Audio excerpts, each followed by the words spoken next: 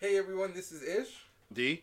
And this is Millennium Movie Voyage, where we take a deep dive into movies of the millennium, starting with the year 2000.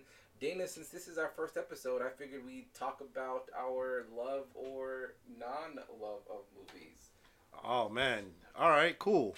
Well, I will say that for myself, I am somewhere in the middle of that spectrum. I've neither loved movies so much where I want to see each and every one, but I've never hated them either. As a youth growing up, I remember just kind of watching movies, not necessarily appreciating the build up or the moving parts of a movie, but more just kind of watching it for some sort of entertaining aspect, whether it be just one scene or not. But I do remember that one of my favorite movies as a kid was The Wizard of Oz, and I probably watched that movie 26 times. I remember being in the third grade, living with my dad, and we had a VHS of The Wizard of Oz, the original black and white version. And every day after coming home from school, I would pop that in and watch it. So I've known Dana for 30 years, and I did not know that. The Wizard of Oz is my least favorite movie of all time. And this I know. I am not joking when I say I've had a recurring nightmare about the Wicked Witch of the West killing me on New Year's Eve. So I don't know if you were hiding that for a long time, but that's cool. Okay. About me, I have always loved movies. I think my mom is a big movie person, so every time there was a holiday or something, we would just go to the movie theater. I really started getting into movies in high school, starting with Memento, Moulin Rouge. I really developed my love for that. But as a kid, my favorite movie, I don't know. I think I'd have to say like Adventures in Babysitting or something like that. Good choice. Good choice. Well, let's get to it. We're talking about movies of the year 2000 for this first season. And can you remember some that came out in the year 2000?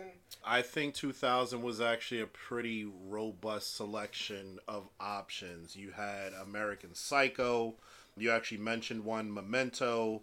Aaron Brockovich, Remember the Titans, Castaway, Gladiator, The Green Mile. Do you remember your favorite movie during that time? The Green Mile. The Green Mile, okay. Yeah. For me, it was Love and Basketball. Oh, yeah. I loved basketball, and I loved me some Sanaa Lathan. I was going to say, I know you love you some Sanaa Lathan, my man. So that just totally worked for me. Good. Well, I guess to kind of jump into it, one of the other ones that we're going to be talking about today was Almost Famous. Yeah, that was a movie I didn't see until this year when doing this podcast. So, one I'm happy I did. And what did you think about Almost Famous? I tell you what, when I initially saw it, it's a little over 2 hours, right? Just kind of minutes over 2 hours. You know, we actually saw the director's cut, which is 2 hours and 45 minutes. Yeah. So I remember thinking like, man, this movie's a little long, and just because of the type of movie that it was. Again, I didn't have a complete appreciation for it at the time. But thinking about it again and just kind of thinking about some of the moments within that movie, I actually enjoyed this movie a lot. Yeah, let's just hop into it and talk about the premise of the movie. So the movie is created by Cameron Crowe, and it covers his real life. It's kind of a biopic. When he was 15 years old, he graduated high school and started writing for Rolling Stone magazine as a rock journalist. Dana, do you want to dig deeper into that first part of the movie? Yeah, so again, written and directed by Cameron Crowe, and as some or most of you may know, he's the guy behind Vanilla Sky and Jerry Maguire and those kind of movies. Yeah, he actually won the Oscar for Jerry Maguire, and he used all that political capital to make this love story for rock and roll. Yeah, and there's a lot that goes on as far as like genre for this movie. It's a bit of a adventure or journey, a romance. I would even say like a bromance at some point, drama, comedy, coming of age story. Yeah, this movie definitely has it all. It's a lot of elements, a lot of moving parts within it. So the start of the movie. So you open up. This movie was based in the timeline of the 1970s, although it opens up at the 1969. Yeah, exactly. If I'm not mistaken, right? You got a young William who is at the movie theater with his mom, and they're just kind of walking out after watching To Kill a Mockingbird, which was a book that I absolutely hated back in high school having to read, but that's neither here nor there. In high school, so I can't share that. I graduated high school early. I wasn't a slacker, but didn't have to read. But go on. Yeah, I had to read To Kill a Mockingbird, and so they start off coming out of the movie theater, and just kind of talking about it, and I think one of William's favorite characters in that movie was like Boo Radley, which was if I remember correctly, he was like a bully or something like that, and it really just kind of starts off with the connection between a mom and her son at the time. The mom, Elaine Miller, played by Frances McDormand, is a single widowed mother who is now raising 2 children. And she's a college professor. She's a college professor. She's an English teacher, and also very strict mom, very, in a sense, overbearing, kind of, with at least one of her children. And in that first scene, I mean, it's, I guess the guy's writing Merry Xmas, and she has to correct him. Yeah. And her son William, who is 11, but we don't know that at the right. But honestly, when I saw him, I thought he was 8. Right. But he has to apologize for his mom almost, with his eyes at least. Right. So go ahead, I'm sorry. But yeah, so no, that was good because I actually forgot about that part. So yeah, they walk past the guy who's, I guess it's around Christmas time in California, and the guy's putting up the Merry Xmas sign, so she corrects him on that. And then you kind of get into the family dynamic. So it's Elaine Miller, it's William, and then his sister Anita that are in the household, and played by Zooey Deschanel, yeah. And so at that time, you kind of see the family dynamic where you could see the mom has to take on so much responsibility because again, she's a single parent. And you see that there's a difference between the way she kind of treats the sister as opposed to, William, And as a parent myself, it's, you get mixed feelings when you're watching this because you see a mom, again, single mom, who is very protective of her children and just wants really the best. And of course, she's trying to figure it all out, while she's doing it. She's doing the best that she can. I think that if you were of a younger generation, that you probably wouldn't appreciate the amount of effort that it takes to, I don't know, be that sort of parent. Sorry to cut you off, but she's cooking her kids like vegan meals in the 60s. She is making sure her kids are well versed in all types of different things of the world. But in addition, there is no rock and roll, and that's where this movie kind of centers because Anita loves rock and roll, and that's important to kind of note here. Is during a time where, rock and roll was still very prevalent. However, it was dying at the time. Or at least that's what Lester Bangs says. Yeah. We'll jump back into Lester. But yeah, so I mean, that family dynamic, and then you got the mom who's just trying to figure it all out, but then you have a very rebellious Anita, right? And she doesn't hate her mom, but she just wants, as any other child, she just wants that kind of separation, like approval. Freedom. Right. Course, she wants separation, freedom, but she also wants approval from her mom. Yeah. And so, I don't know, I guess a little bit of a flash forward, right? We kind of get to the part where Anita is moving out. Yeah, well, even before that. So Anita's like, she comes in the house disheveled, and she's sneaking in a Art Garfunkel or Simon and Garfunkel album, and I thought like that was funny because I mean Simon and Garfunkel, what I think of today, they're so innocent compared to the Nicki Minaj's or the Cardi B's of the world. Yeah. But back then, Mom wasn't having any of it. What do you think about that though? Right? As compare, how would you compare the two timelines between like that Simon and Garfunkel and The Who? I mean, I don't know if I'm crazy about saying this, but are Simon and Garfunkel the Nicki Minaj of the 60s? As the uncle playing dad to a 15-year-old girl, I try to avoid music being played. So I understand what the mom's going through. Yeah, I don't know if I feel like there's just a difference with the content, right? I don't know. Yeah. And this is not what that episode is about, but it's kind of like music today is just way different than it. Oh yeah, absolutely. And I'm sure every generation has said that. And even like the message, but yeah, even like different messages. But anyway, moving on. Yeah, before we jump into Anita moving, it's the big scene where we see that William is actually in high school and he's not 8 years old, but right. And we see that by him being in the bathroom with teenage boys, and those teenage boys making fun of him. Calling him a narc. They called him a narc, yes. And they're making fun of him because he doesn't have any pubes yet. Yeah. And I mean, he said a funny joke about, I did, but I shaved them off. Right. You're funny, Miller. But we go there. Next scene is they're in a car, and Anita tells Mom, it's time to tell him. And this is where William finds out he's not 12 years old.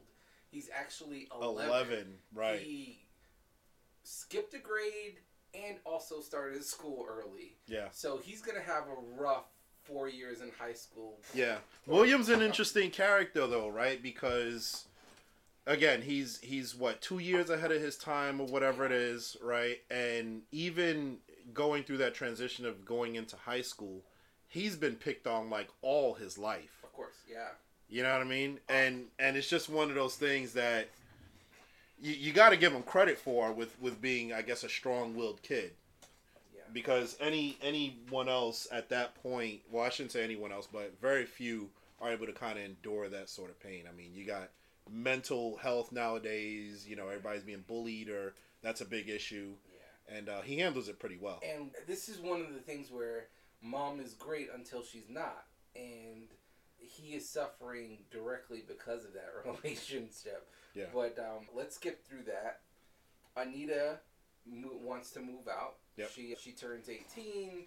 She's out of the house, and she gives William her CDs, or she leaves CDs. It's the 1960s. No CDs then, my man. Yeah, it was vinyl. They were all vinyls. Yeah. Good though. Good catch. So she gave him her records, and that's where William has this love for music. This was probably one of, if not the most important parts of this movie. I think so too. I mean, that whisper, "One day you'll be cool." I'm sure that's stuck in William's head that entire time while he was listening to music.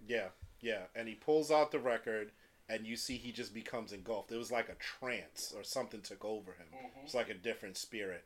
And that's where that transition into him wanting to be more into rock and roll, not necessarily band-wise, but learn more about it and dive into it. And that's why I say this is the most important scene within this movie, because you see that transition happen very quickly. Yeah, it happens almost instantly. A flash forward, we see William's a senior in high school, and kids are still bullying him. Yeah. Dude, so they put up a sign as he's walking through the parking lot, talking about like how he's still a virgin or something like that. It was just crazy. And he actually laughs it off. Like he doesn't, shy away from it. He just like laughs it off, and he's like, "Oh, good one, guys." And he just like keeps it moving. Yeah. And then William goes to see, actually he doesn't, I don't even know if he goes to see him, but he ends up meeting Lester Bangs, who is a rock journalist at the local radio station. Yep. One, it is super cool that you can actually see a local radio station. That's something I mean, being a kid from New York, they're obviously in office buildings, so you can't just walk into them. But he meets Lester, and they have a conversation, and Lester talks to him about just music, his love for rock and roll, gives him kind of tips. Almost like a mentor, but I think Lester treats him like an equal in a lot of parts. Very true. At the very end of that conversation, he tells him to write a 1,000-word story on Black Sabbath. Yeah. So that scene when he meets up with Lester, I think is also another pivotal part of the movie. Played by Philip C. Hoffman. Yep, Philip Seymour Hoffman, who plays Lester Bangs, and William meets him, and I don't know, I guess maybe they flash forward the timeline of how, it actually gravitated into more of a mentorship, so to say.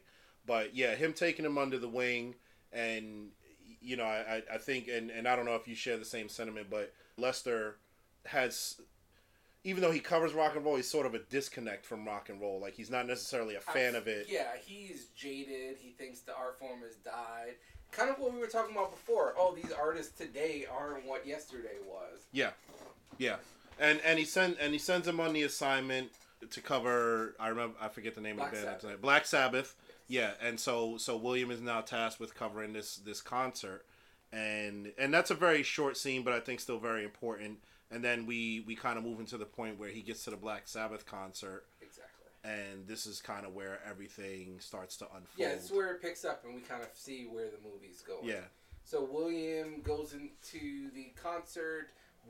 Mom lets him go, which was big amazing. deal. Big deal. My favorite line in that movie is, "Don't do drugs," and she screams it as he's going to the concert. And then the rest of the people that are going to the concert are like, "Don't do drugs," yes. And they're like drinking and everything like that. That was great.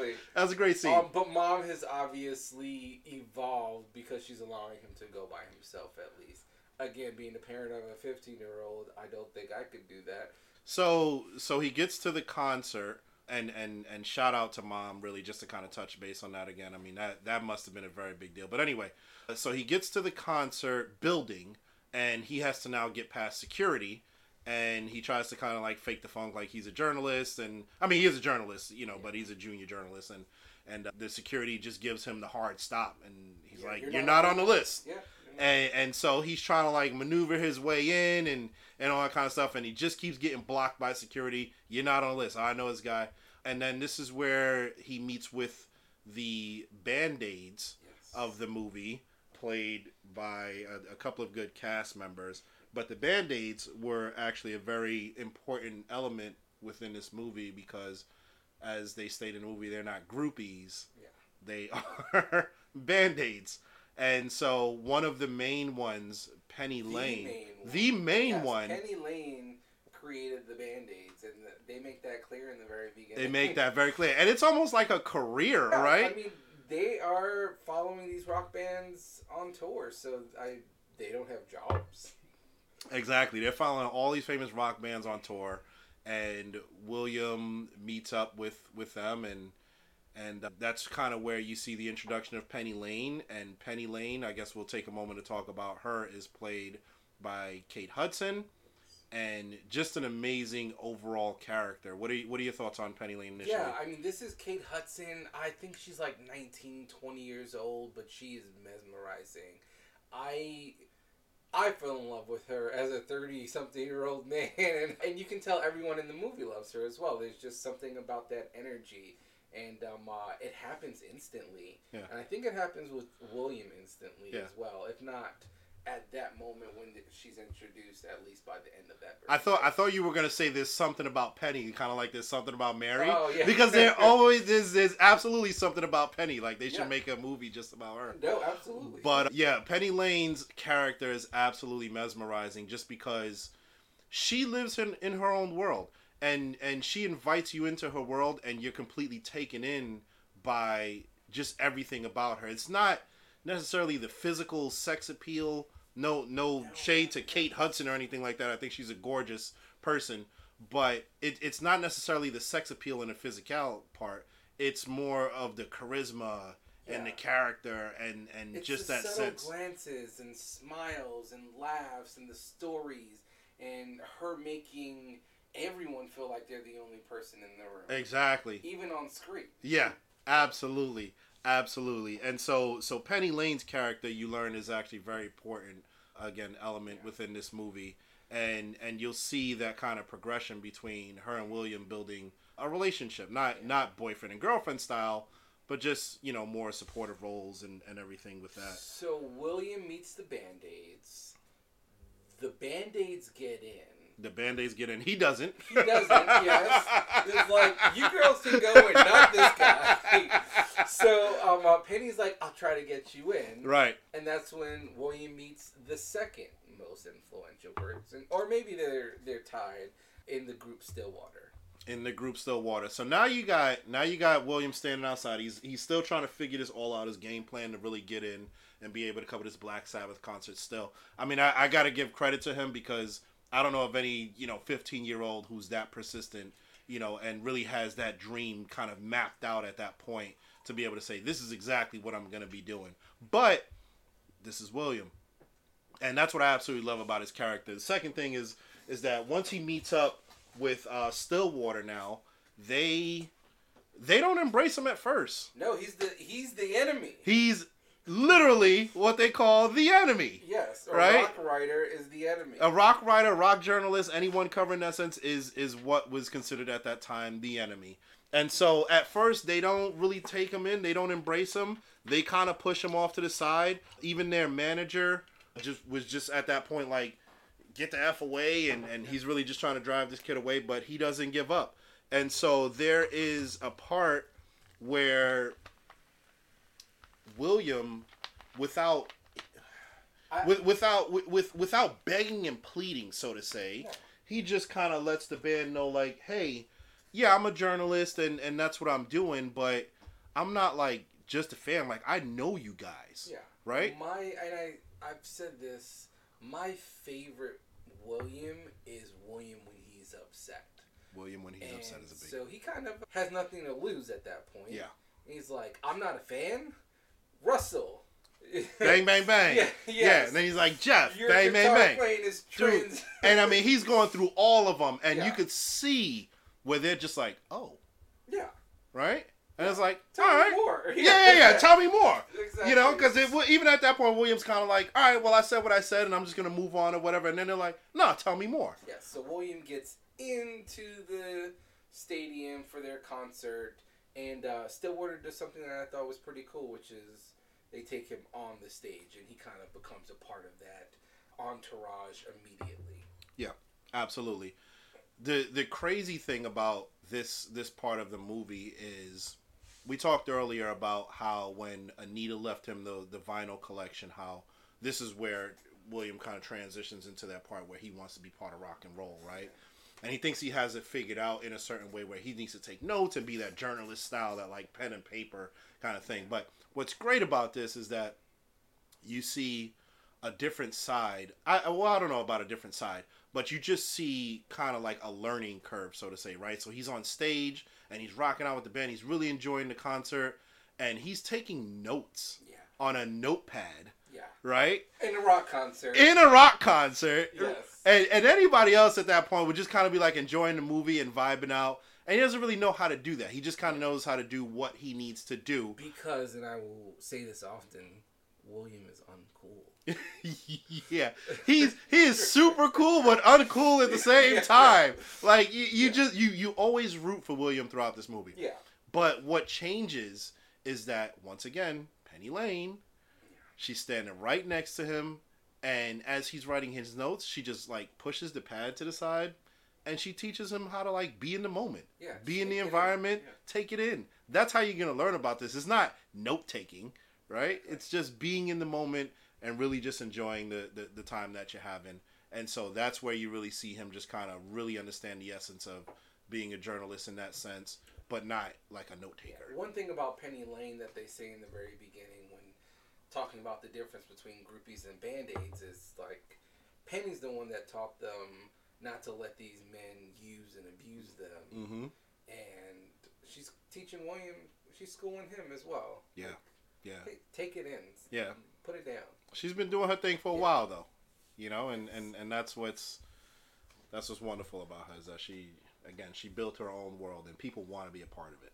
So after the concert, William gets a call from Ben Chu, the editor of Rolling Stone magazine. Yes, exactly. And they'd like him to go on tour with Stillwater and write a story. Yes, and eventually ends up being the cover story for Rolling Stone. Absolutely. A 15-year-old kid. This part of it, as you see towards the end, not the end, but I guess the middle end of the movie, is almost heartbreaking. But what's crazy about this part of the movie is that William has to put on a facade, right? They don't know that this kid is 15 years old. No, not at all. Yes, that's right. They just know, right? Yeah. They just know, like, and he throws on this, like, deep voice, and he's like, I'm William Miller, and I'm a journalist, and blah, blah, blah. And they even, like, negotiate I don't know if you call it a contract or whatever it is. What payment at the very least? They start off with like $700. Yes, yeah. And you can see like on the other side, William's super excited. He doesn't respond. He's quiet, and then they just kind of give in like it was a negotiation. Like, all right, $1,000, $1,000. Yes, exactly. And he's going crazy, right? Yeah. So now this is where the journey begins. Exactly. Oh, I shouldn't say it begins, but this is kind of where the journey picks up in that sense, where now he's like really torn with the band, and at a point where before that, Mom lets him do it. Right. That's what I was gonna say. Yeah. Right, at a point where Mom, in the beginning of the movie, just to kind of take a step back, is kind of like, you're advanced, you're a really smart child, and honestly, it's kind of sad because you can see that he's his favorite, that he's her favorite. Yes. Right. But she's even like, hey, you can take 2 years off, you can come back and do whatever you want to do because you're so far ahead. But she makes it clear she wants him to be a lawyer. Yeah. Or something substantial. She wants him, and she wants him to graduate. She wants him to walk on stage and things like that, right? So, what's cringy is the fact that he's now going on tour with this band all across America. Yes. And he ends up... well, he needs to check in with his mom, which is great. Yes, again, a 15-fucking-year-old, but a 15-year-old traveling the country at the time. Every city, yeah. In every city. And she's just like, you need to check in. Yeah. And back then, there were no payphones. Yes. There were no, pagers or anything like that. It was just... a couple of scenes. I'm sorry, no cell phones. I said payphones. A couple of things. Mom's consistently calling, don't do drugs, do this. She's talking to the people he's with at this point. There's this one scene, though, that Frances McDermott says she was away from her son at the time. And it's when William is in the concert. She's saying, I love you. And he's like, what? And she's screaming, I love you. I love you. Yeah. I love you. And then she throws the phone. Yeah. And Frances McDermott was just like, that's not what was written. And Cameron Crowe said it was too intense. But that's what they kept in the movie. And she was doing that because she missed her son. Sweet. Yeah. I didn't know that. That's super. Yeah. That is super, dude. Yeah.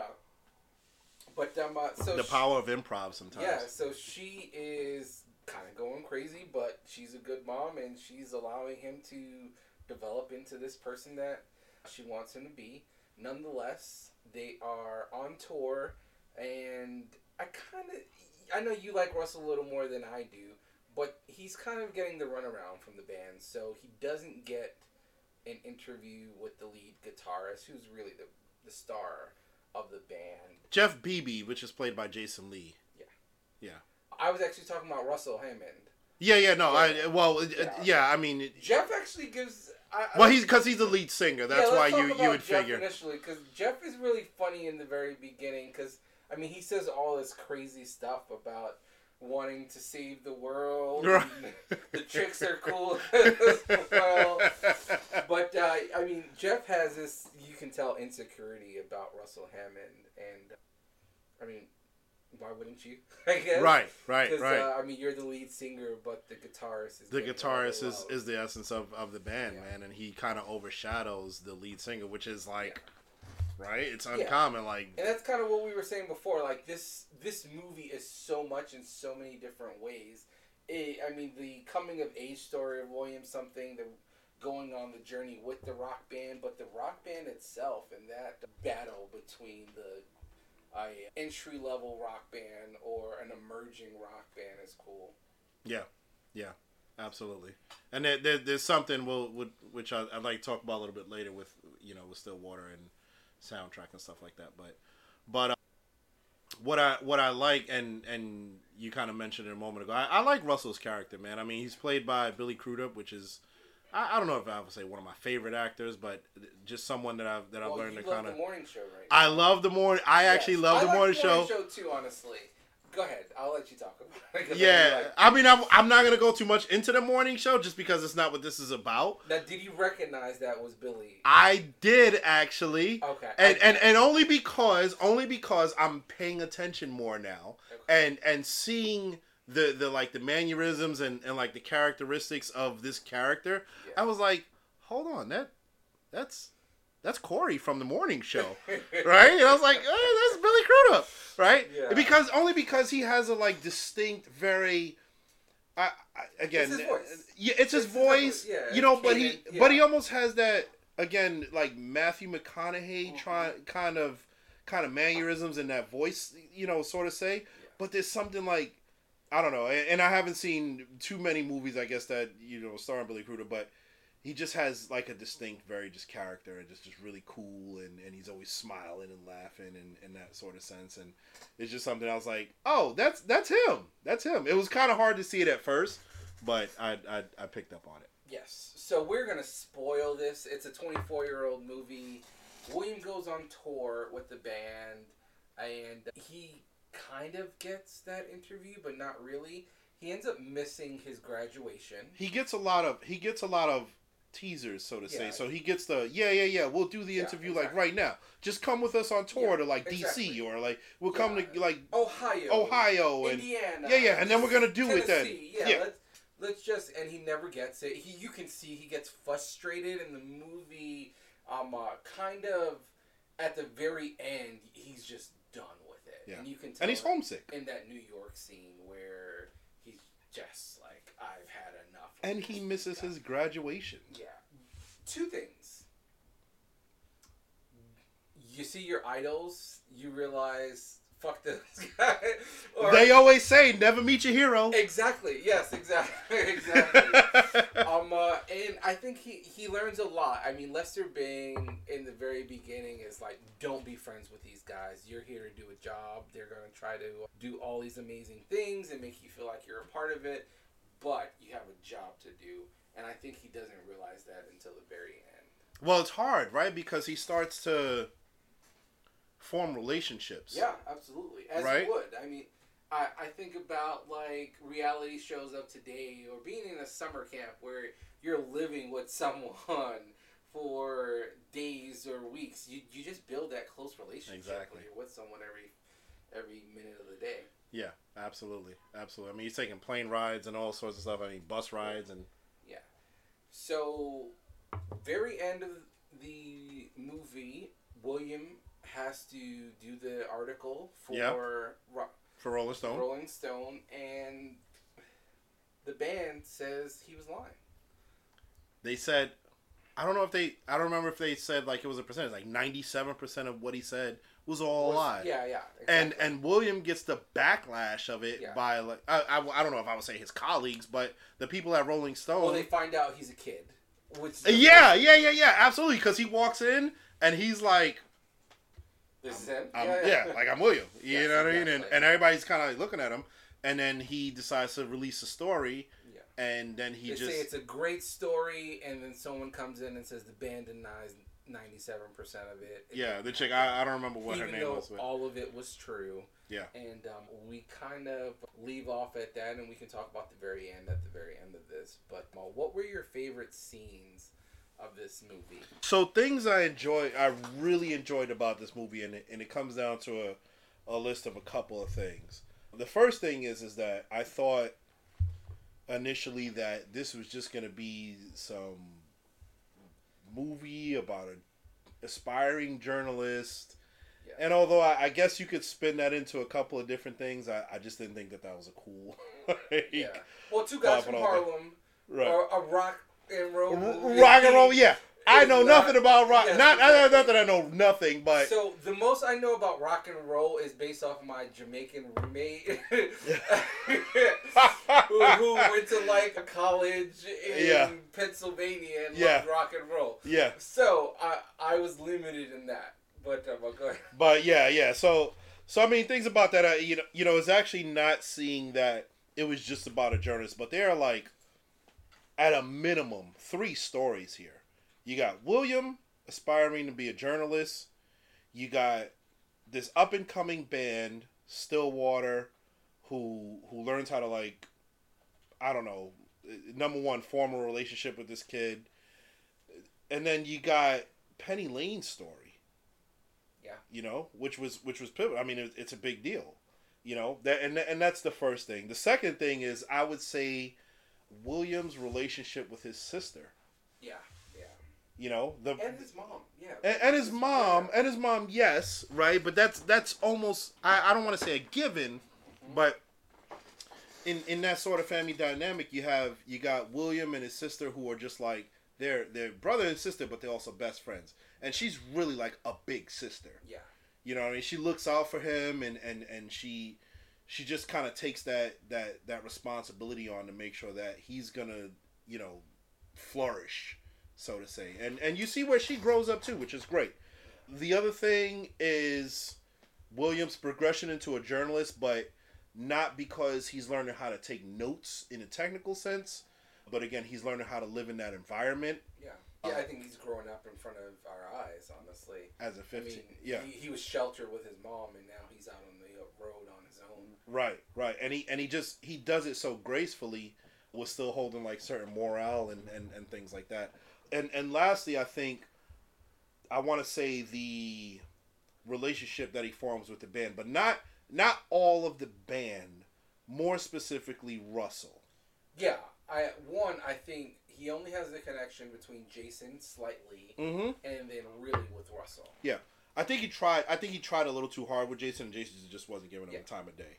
But with Russell, you could see that there is a development in that character where Russell doesn't just become like a rock and roll dude, and he's just covering him and learning from him, and it's very subtle. It's not super in depth, but you see it towards the end where he almost becomes like a big brother to him, so to say, and he actually like takes, I don't know if you want to say takes him under his wing, but he kind of like looks out for William in certain aspects and things like that. Those are my favorite things about this movie, and there are other parts that are just like kind of runner-ups, but yeah, I would say we can't ignore the Penny Lane of it all, because she is the center. William is the main character, but Penny Lane is that thing that William revolves around, or everyone revolves around, really. So she's definitely my favorite part of this movie. In addition, I would say just the relationship between everyone and her. So William and Penny, Russell and Penny, the Band-Aids and Penny, even the roadies and Penny. Big. So she makes the movie for me. With that, are there any favorite scenes that you have? Or let's talk about some of the scenes. Scenes that stuck out to me. So I want to say that the first thing that comes out is I'll be PG about it, but William being deflowered. Yes, by multiple women. So this movie is based on a true story. Cameron Crowe, congratulations, sir. No. Let's talk about that. So William is I don't know how to describe it in this sense, but everybody loves William. Yeah. So at this point, the Band-Aids are staying in William's room when they can't get a guy. Yeah. So they're with him. They love him. Go ahead. Yeah. And so they just decide on a whim that they are going to deflower him. And they do it in a sense where it's not like completely vulgar, but... Yeah, and I think they're in Tennessee, and there's nothing to do in Tennessee. Listen, I lived there for a year. Trust me, I know. Exactly. Listen, before technology, dude, but my dad used to tell me all the time, there was a point in time where it was just, there was nothing else to do. Yeah. You know what I mean? You hung out, you listened to music. And you made bad decisions. Yeah. You made some decisions. I don't know about bad, but you just made some decisions. Yeah. Right? And so that's all that there was to do. And, it's the 70s or whatever. But so they do it in a way where it's kind of, I don't know, mystical, or, it's like they're dancing around him and they're like stripping him down. Exactly. And this kid, he loses his virginity. I mean, to, I guess, a couple women at the time. Yeah. So big ups once again to Cameron Crowe. Definitely one of my favorite scenes in the movie, but not just because of that, but also because, again, just to go back to the character of William, he doesn't he doesn't cringe up with like anything. You know, we talked earlier about like him being rejected by the security guard and him just being beaten down throughout his life, just being picked on. And then you got, I'm sure he wasn't experienced, like you didn't have internet porn or anything like that, you know, but it just like him being able to bounce back and just after the scene where they kind of do things to him, he just bounces up and he's like, I got stuff to do. Yeah. And he's got business to handle. They make him take out their laundry. They make him take out the laundry, dude. That was he tries to put his foot down, but he fails. Yeah. Mm-hmm. Our favorite scene of mine, it was the Golden God scene. So after a argument between the band, Russell is looking to have a good time, and he meets these kids. Yeah. And they're like, hey man, if you want to have a good time with good people, come to our party, and he ends up hanging out with them. Yeah, and I mean, these were all like minors. These weren't these were high school students. Yeah. These were kids William's age. Yeah. And he ends up doing shrooms or acid. He does acid. He does that, yeah. Yes. Yeah. And he is on the top of their roof. Yeah. He's screaming, I'm a golden guy. These are my final last words. I'm on drugs. Yeah. And William tries to like talk him out of it, and he kind of kicks some sense into him for like a split second. Yes. And then he's like, I'm on drugs, and then he like jumps off the thing. Definitely a great scene. Very, very epic. Very epic. I mean, I kind of like the.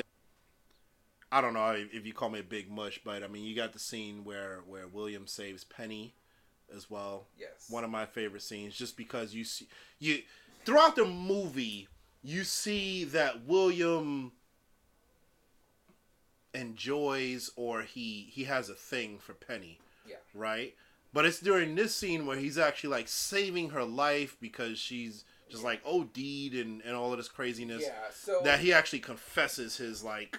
Yeah, to tell the audience, this scene, William is, or actually I should say, Penny has been thrown away by Russell and the band. Yeah. Russell's ex-wife, who's his still girlfriend, comes to New York, and Penny has to go. And she doesn't take that well, so she ODs, and William's there to help her. See, now, I'm going to just mention it. Don't hate me, because I'm looking at this from my year 2024 eyes and not the year 1970. Yeah. I hate that he kisses her while she's passed out. On Quaaludes. Yes, exactly. Yeah. And I'm like, oh, man, why did you have that scene? This great kid. Yeah, but I mean, to go... and I don't want to sound like a complete mush, but you see later on that she actually remembers it. Yeah, dude, he loves her. And let's talk about that now, because that's my favorite part of the movie. And it's this theme of unrequited love. William loves Penny. Mm-hmm. She is... You love Penny. I love Penny. Yeah. Everyone loves Penny. We understand that. William, I think, does it in like a more loves way. And it's because it's this innocence. He's definitely never had the attention of a woman before, right? He's always been the younger kid in high school. She treats him as a adult. Yeah. And I mean, he's mesmerized instantly. So my favorite, or one of my favorite scenes, there's a couple that I'll mention, is at the very end of the show, William introduces Penny to Russell. Mm-hmm. And it is a scene where there's not a lot going on.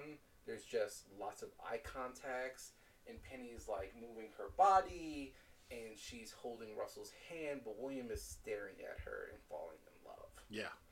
And it's over the track, Joni Mitchell track Rivers. If you haven't heard the song, it's a good time after the podcast. To it. It's just so sensual, and you feel that energy.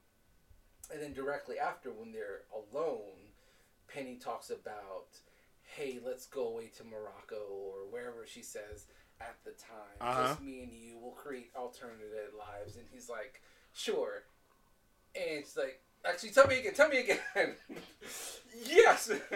So, it's that excitement. And Cameron Crowe says that actually happened. So, it wasn't in the script where he said, tell me again. Yeah. But he was so excited that he said, tell me again. And she did tell him again. He showed that enthusiasm. And also, he was a 16, 17-year-old kid at the time, so you can feel that attraction. Yeah. But between the two. Yeah. Anything else about their relationship that you liked or stuck with you?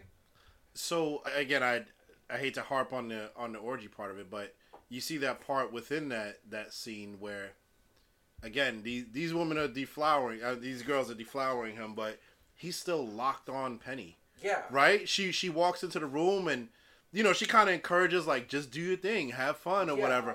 But he is like super laser focused, locked on her, and she just has like a do your thing. Yeah, you know what I mean? And then she just like walks out like like an approval kind of thing, right? And super crazy. Like that connection is just super crazy. I don't know.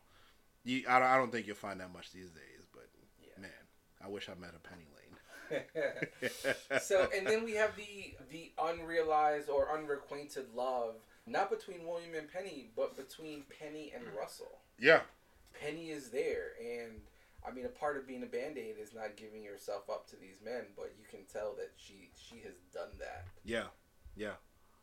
And so it's almost to a point where I don't want to say she got tired of being a Band-Aid, but it was kind of like she put something else into like Russell and things like that she probably didn't do. And I don't know the character all too well, but I'd love to dig a little deeper with you. Do you think she gets tired on her own, or is it because of William and him screaming at, like I said, I love William when he's angry. Him screaming at her. Like, they sold you for a pack of beer. Like, you mean like a wake-up call? Yeah, exactly. Yeah. I think I think it's all of it. Yeah. I think it's all of it. I think, not that Penny Lane was old or anything like that, but she's, and I don't know the exact age because you don't. Yeah, let's pause on that. Right. I don't know how old Penny is. Nobody. It's not even her real name, dude. Yes, exactly. She's either 16 or she's in her 20s. Yeah, I mean, there's that part of the movie where she asks William like, "How old are you?" He's like, "I'm 17" or something like that. She's like, 18. "Oh, I'm 18 too," and she's like, "I'm 16," and he's like, "I'm 16 too," and she's like, "Doesn't the truth sound different?" And he's like, "I'm 50." That was great. Yes. That was great. Yes. But the thing about it is, like, you don't really know how old Penny is, and really her whole character is a facade of just something else, just greater. But it's really hard to say. Like, again, back to your point, it's just like a conglomerate of all of it. Like, Williams just kind of, I think she feels or she knows that, like, his love for her is real, like a real love, and something that she never experienced. Yes, exactly. Something that she never experienced before, right? And then there's just the, like, I don't know, like her getting to the point where it's like, maybe I'm just tired of this life, and whatever it is, I don't really know how to explain it, and maybe that's where that connection with Russell is really confusing. Right, because you got, I guess with the director's cut, you got towards the end of the movie where, and this was actually a pretty cool part, like he calls her. Yes. Russell calls her, and he's like, trying to apologize and all of that kind of stuff because she got dumped off and everything like that. And then she's like, all right, well, come to this address. Yeah, I need to see you. Yeah. Right, I need to see you. But she gives him William's address. Exactly, yes. Right? And he's like, he goes to the house and he's expecting to meet Penny, but it's William, his mom, and his sister who comes back because she completely turned her life around. Right, she's like a flight attendant now. Yeah, she's a flight attendant. Very respectable. William on his way home. Yep. And says, "Let's have an adventure." And the only thing William wants to do is go home. He's like, "I'll take time off," She'll and go home with him. Yeah, all of that kind of stuff, which is great. But then he gets to the house and just makes me think about like the scene with when they're on tour and mom is trying to reach out. Mom, yes. Russell speaks to the mom, and she just like, she's intimidating, dude. Yes. And she just kind of like set him straight after a moment. He's just standing there like in awe. Yeah. But anyway, getting back to that part of it, he gets to the house and it's crazy because that scene, the purpose of it was Penny Lane's, I don't know what you would phrase it as, but Penny Lane's purpose was to get Russell to really rekindle or apologize or like right the wrong that he did to William. Like, she didn't care, not that she gave a shit about herself, but her realizing like her relationship or William, how special he was, and Russell being in whatever world that he was in, was kind of like she put William first. Yeah. You know, and that I thought that was like that took me for a ride. Yeah. You know, I think Penny meeting William definitely changed William's life, but he also did the same for her. Absolutely. All right, so let's talk box office. This movie did not do well. Yes. It came out against The Exorcist, not remake, but The Exorcist remastered. And The Exorcist won that month, or that week. Uh-huh. The movie ended up not making its budget, so the movie cost $60 million to make, and it only made 47 worldwide. Yeah, exactly. With that, do you think this movie could be made today? So, in a simplistic answer, I would say no. Okay. Only because, or mainly because, times are different, and there's probably a lack of appreciation for that sort of lifestyle, so to say. Yeah. This was, again, done back in the 70s where everybody's very free-spirited. And we are kind of, and I'm not going to make it a whole political view or anything like that, but we're kind of in a society where everything's very sensitive. Yeah. You know what I'm saying? It would be, absolutely a polarizing movie now. It absolutely would be. Would it be fun to remake? I think so. Yes. I would say you can't make this movie anymore because they don't make movies like this anymore. And really, I mean, 2000 is a great year, so I'm happy that we're starting off with the year 2000 on this first season. Yeah. And we'll have a lot to dive into. But once you get to 2001 and later on, you'll realize studios started focusing more on intellectual properties. Yeah. So the Lord of the Rings, the Harry Potters, the Marvels, and X-Men, and Batman. So I don't think this movie could be made today. But. Yeah. They've been doing something very recently, which is making movies that have been plays back into movies. Musicals, yeah. So they did it with Color Purple at the end of the year. They also did it with Mean Girls. Yeah. We are recording this on 2/8/24, so R.I.P. Kobe. And man. And also, as he's wearing his Lakers jersey. I am, yes, of course. We're doing this in February, and just in January, the Mean Girls remake musical happened. So, I'd love to do something fun if you're up to it. Cool. All right, let's do a fan casting for the movie musical of Almost Famous, because Almost Famous was a musical on Broadway. It was during the pandemic, so it was short-lived, but it did live. Let's talk about who we could cast. Like a remake of 2024. Let's recast this musical, and hopefully the studio gods are listening. Yeah. Well, if they are, I'd like a little cut, but I'm not gonna go too crazy into that. Perfect. So I mean, we can't start this movie without looking at Penny Lane. Okay. And for Penny Lane, who was played. We didn't talk about the cast, but let's do it now. Robust cast, dude. So I am not the biggest movie buff. I can't say I know everybody in the industry, but like super robust cast. Frances McDormand playing Elaine Miller, right? You got Jason Lee playing Jeff Beebe, as you mentioned before. You got Philip Seymour Hoffman playing Lester Bangs. You got Paquin playing right. This is right. Zoe Deschanel playing Anita. You got Billy Crudup, my man. You know, shout out to Billy Crudup if you ever listening, my man. All right, Billy, you my dude.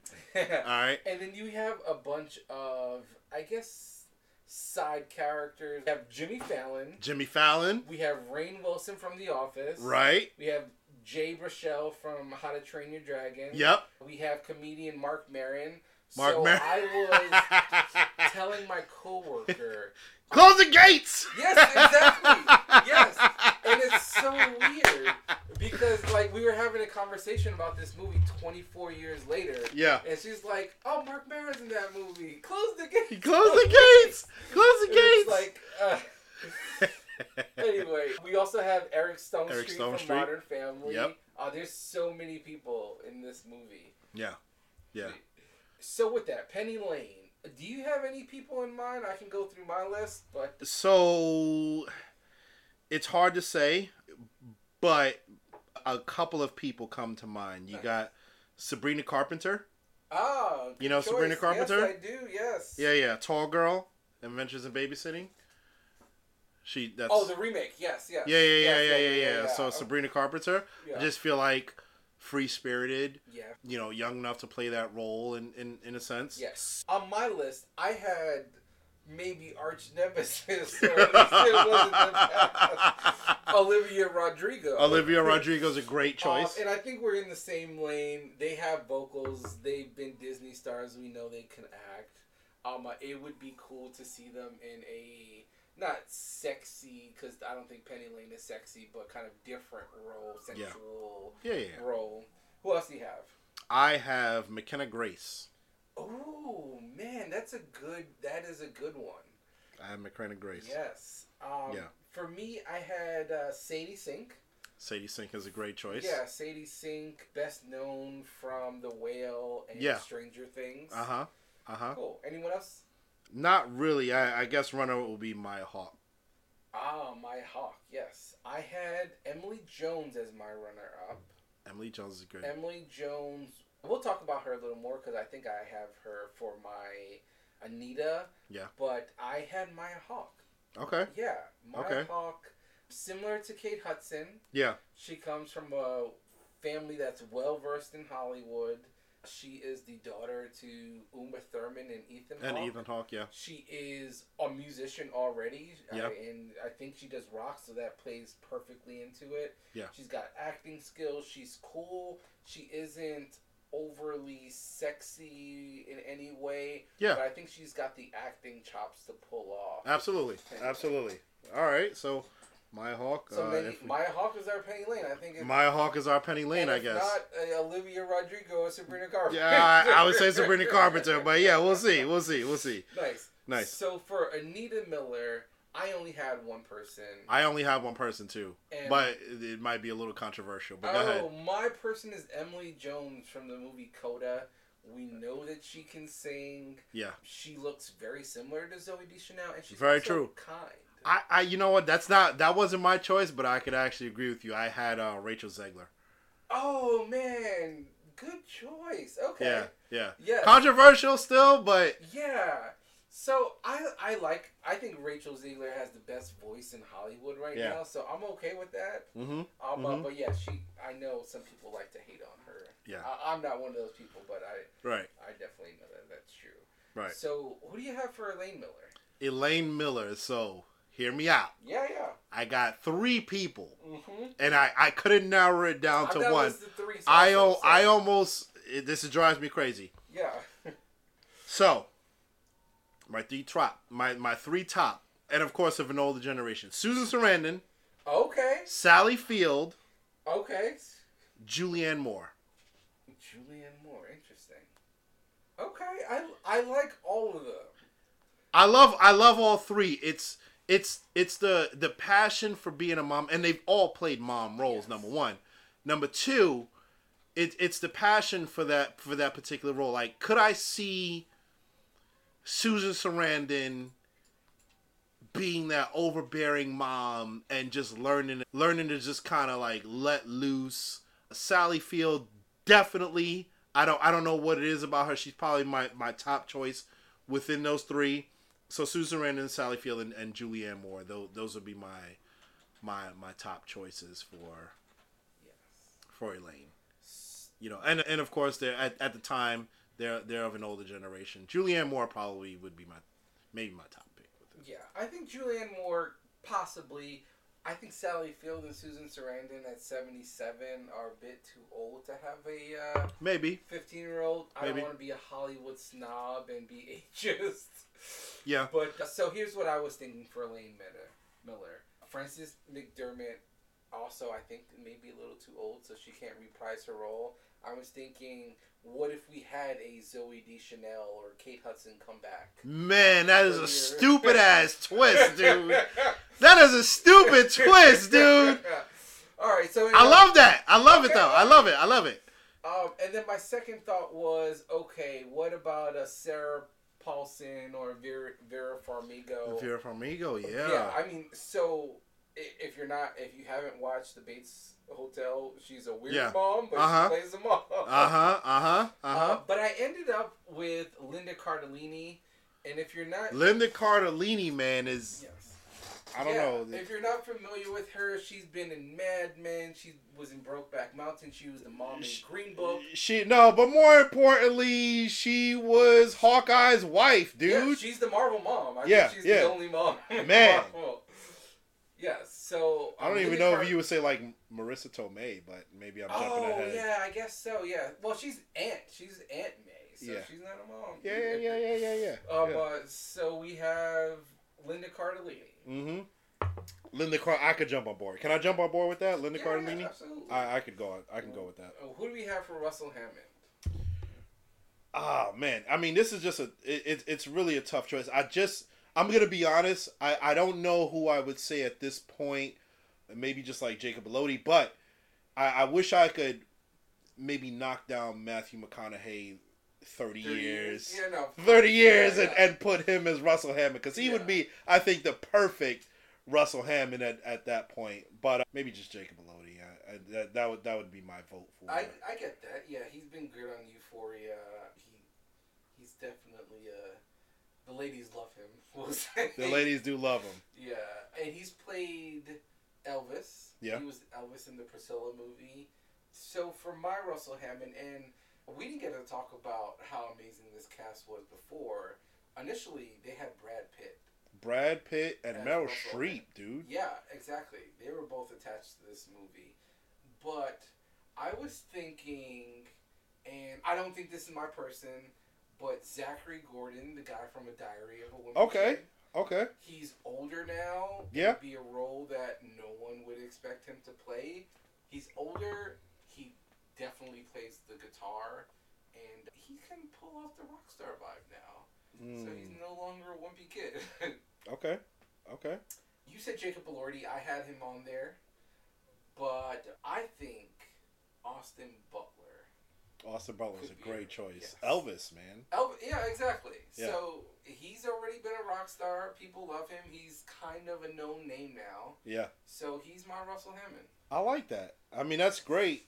I almost wish that that they would have focused a little more on Jason Beebe's character. Yes. Right? And this way you could definitely say, like, you know, let's have Austin Butler, yeah. And Austin and Jacob. Yeah. That's great. I like that. Perfect. Right. And then for William Miller, did you have any ideas? I'm gonna be honest. I don't know too many young actors that I just don't. I don't know. So let's call it a cop out, and let's say Cameron Crowe needs to do the same thing that he did for the movie, which is find an unknown talent and That's fair. Cast them. That's fair. When Patrick Fugit was cast for the role, he was just a kid from Utah. You can kind of sense that innocent. He wasn't this Hollywood kid. Yeah. And it showed on screen. So let's do the same thing for this new musical remake that we're making. That's fair. Nice. Perfect. So, is there anything else that you'd like to talk about? Or let's maybe jump into our next episode. Let's jump into our next episode. Sweet. So join us next time. We're going to be. No. Okay. Whoa, brother. Is it too early to end it? No, it's not too early to end it, but we'd be doing a disjustice, an injustice. No. Disjustice. I don't know what the word is. Yeah. Disservice. If we did not talk about the soundtrack for this movie. Oh yeah, let's. Yeah. Just briefly. Briefly. Yeah, there's nothing brief about this soundtrack. Yeah. There are so many. I mean, we're talking Led Zeppelin, David Bowie. Whoa! Hold on. Yeah. Shout out and he'll probably never listen to this podcast. Shout out to my guy Gary Foreman, because Gary Foreman is actually a really good. I don't know if he's a really good friend, but he has a picture, like a personal picture of David Bowie holding his dog up, which I just saw the other day at a company dinner. Shout out to my guy Gary Foreman, who's my CTO for my company. And again, I'm not gonna go too crazy, but if you look up Gary Foreman, the co-founder of Rockstar Games, GTA guys, and everything like that, good friends with David Bowie, I would assume. And I saw this like crazy picture, and I was like, he was like, yeah, look at this picture. And I was like, is that David Bowie?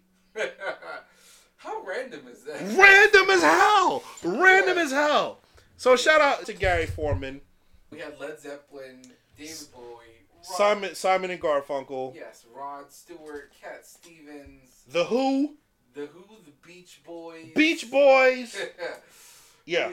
We talked about Joni Mitchell. They also had Neil Young, Stevie Wonder, Black Sabbath, Nancy Wilson, and of course Elton John in that famous Tiny Dancer scene. And of course Stillwater.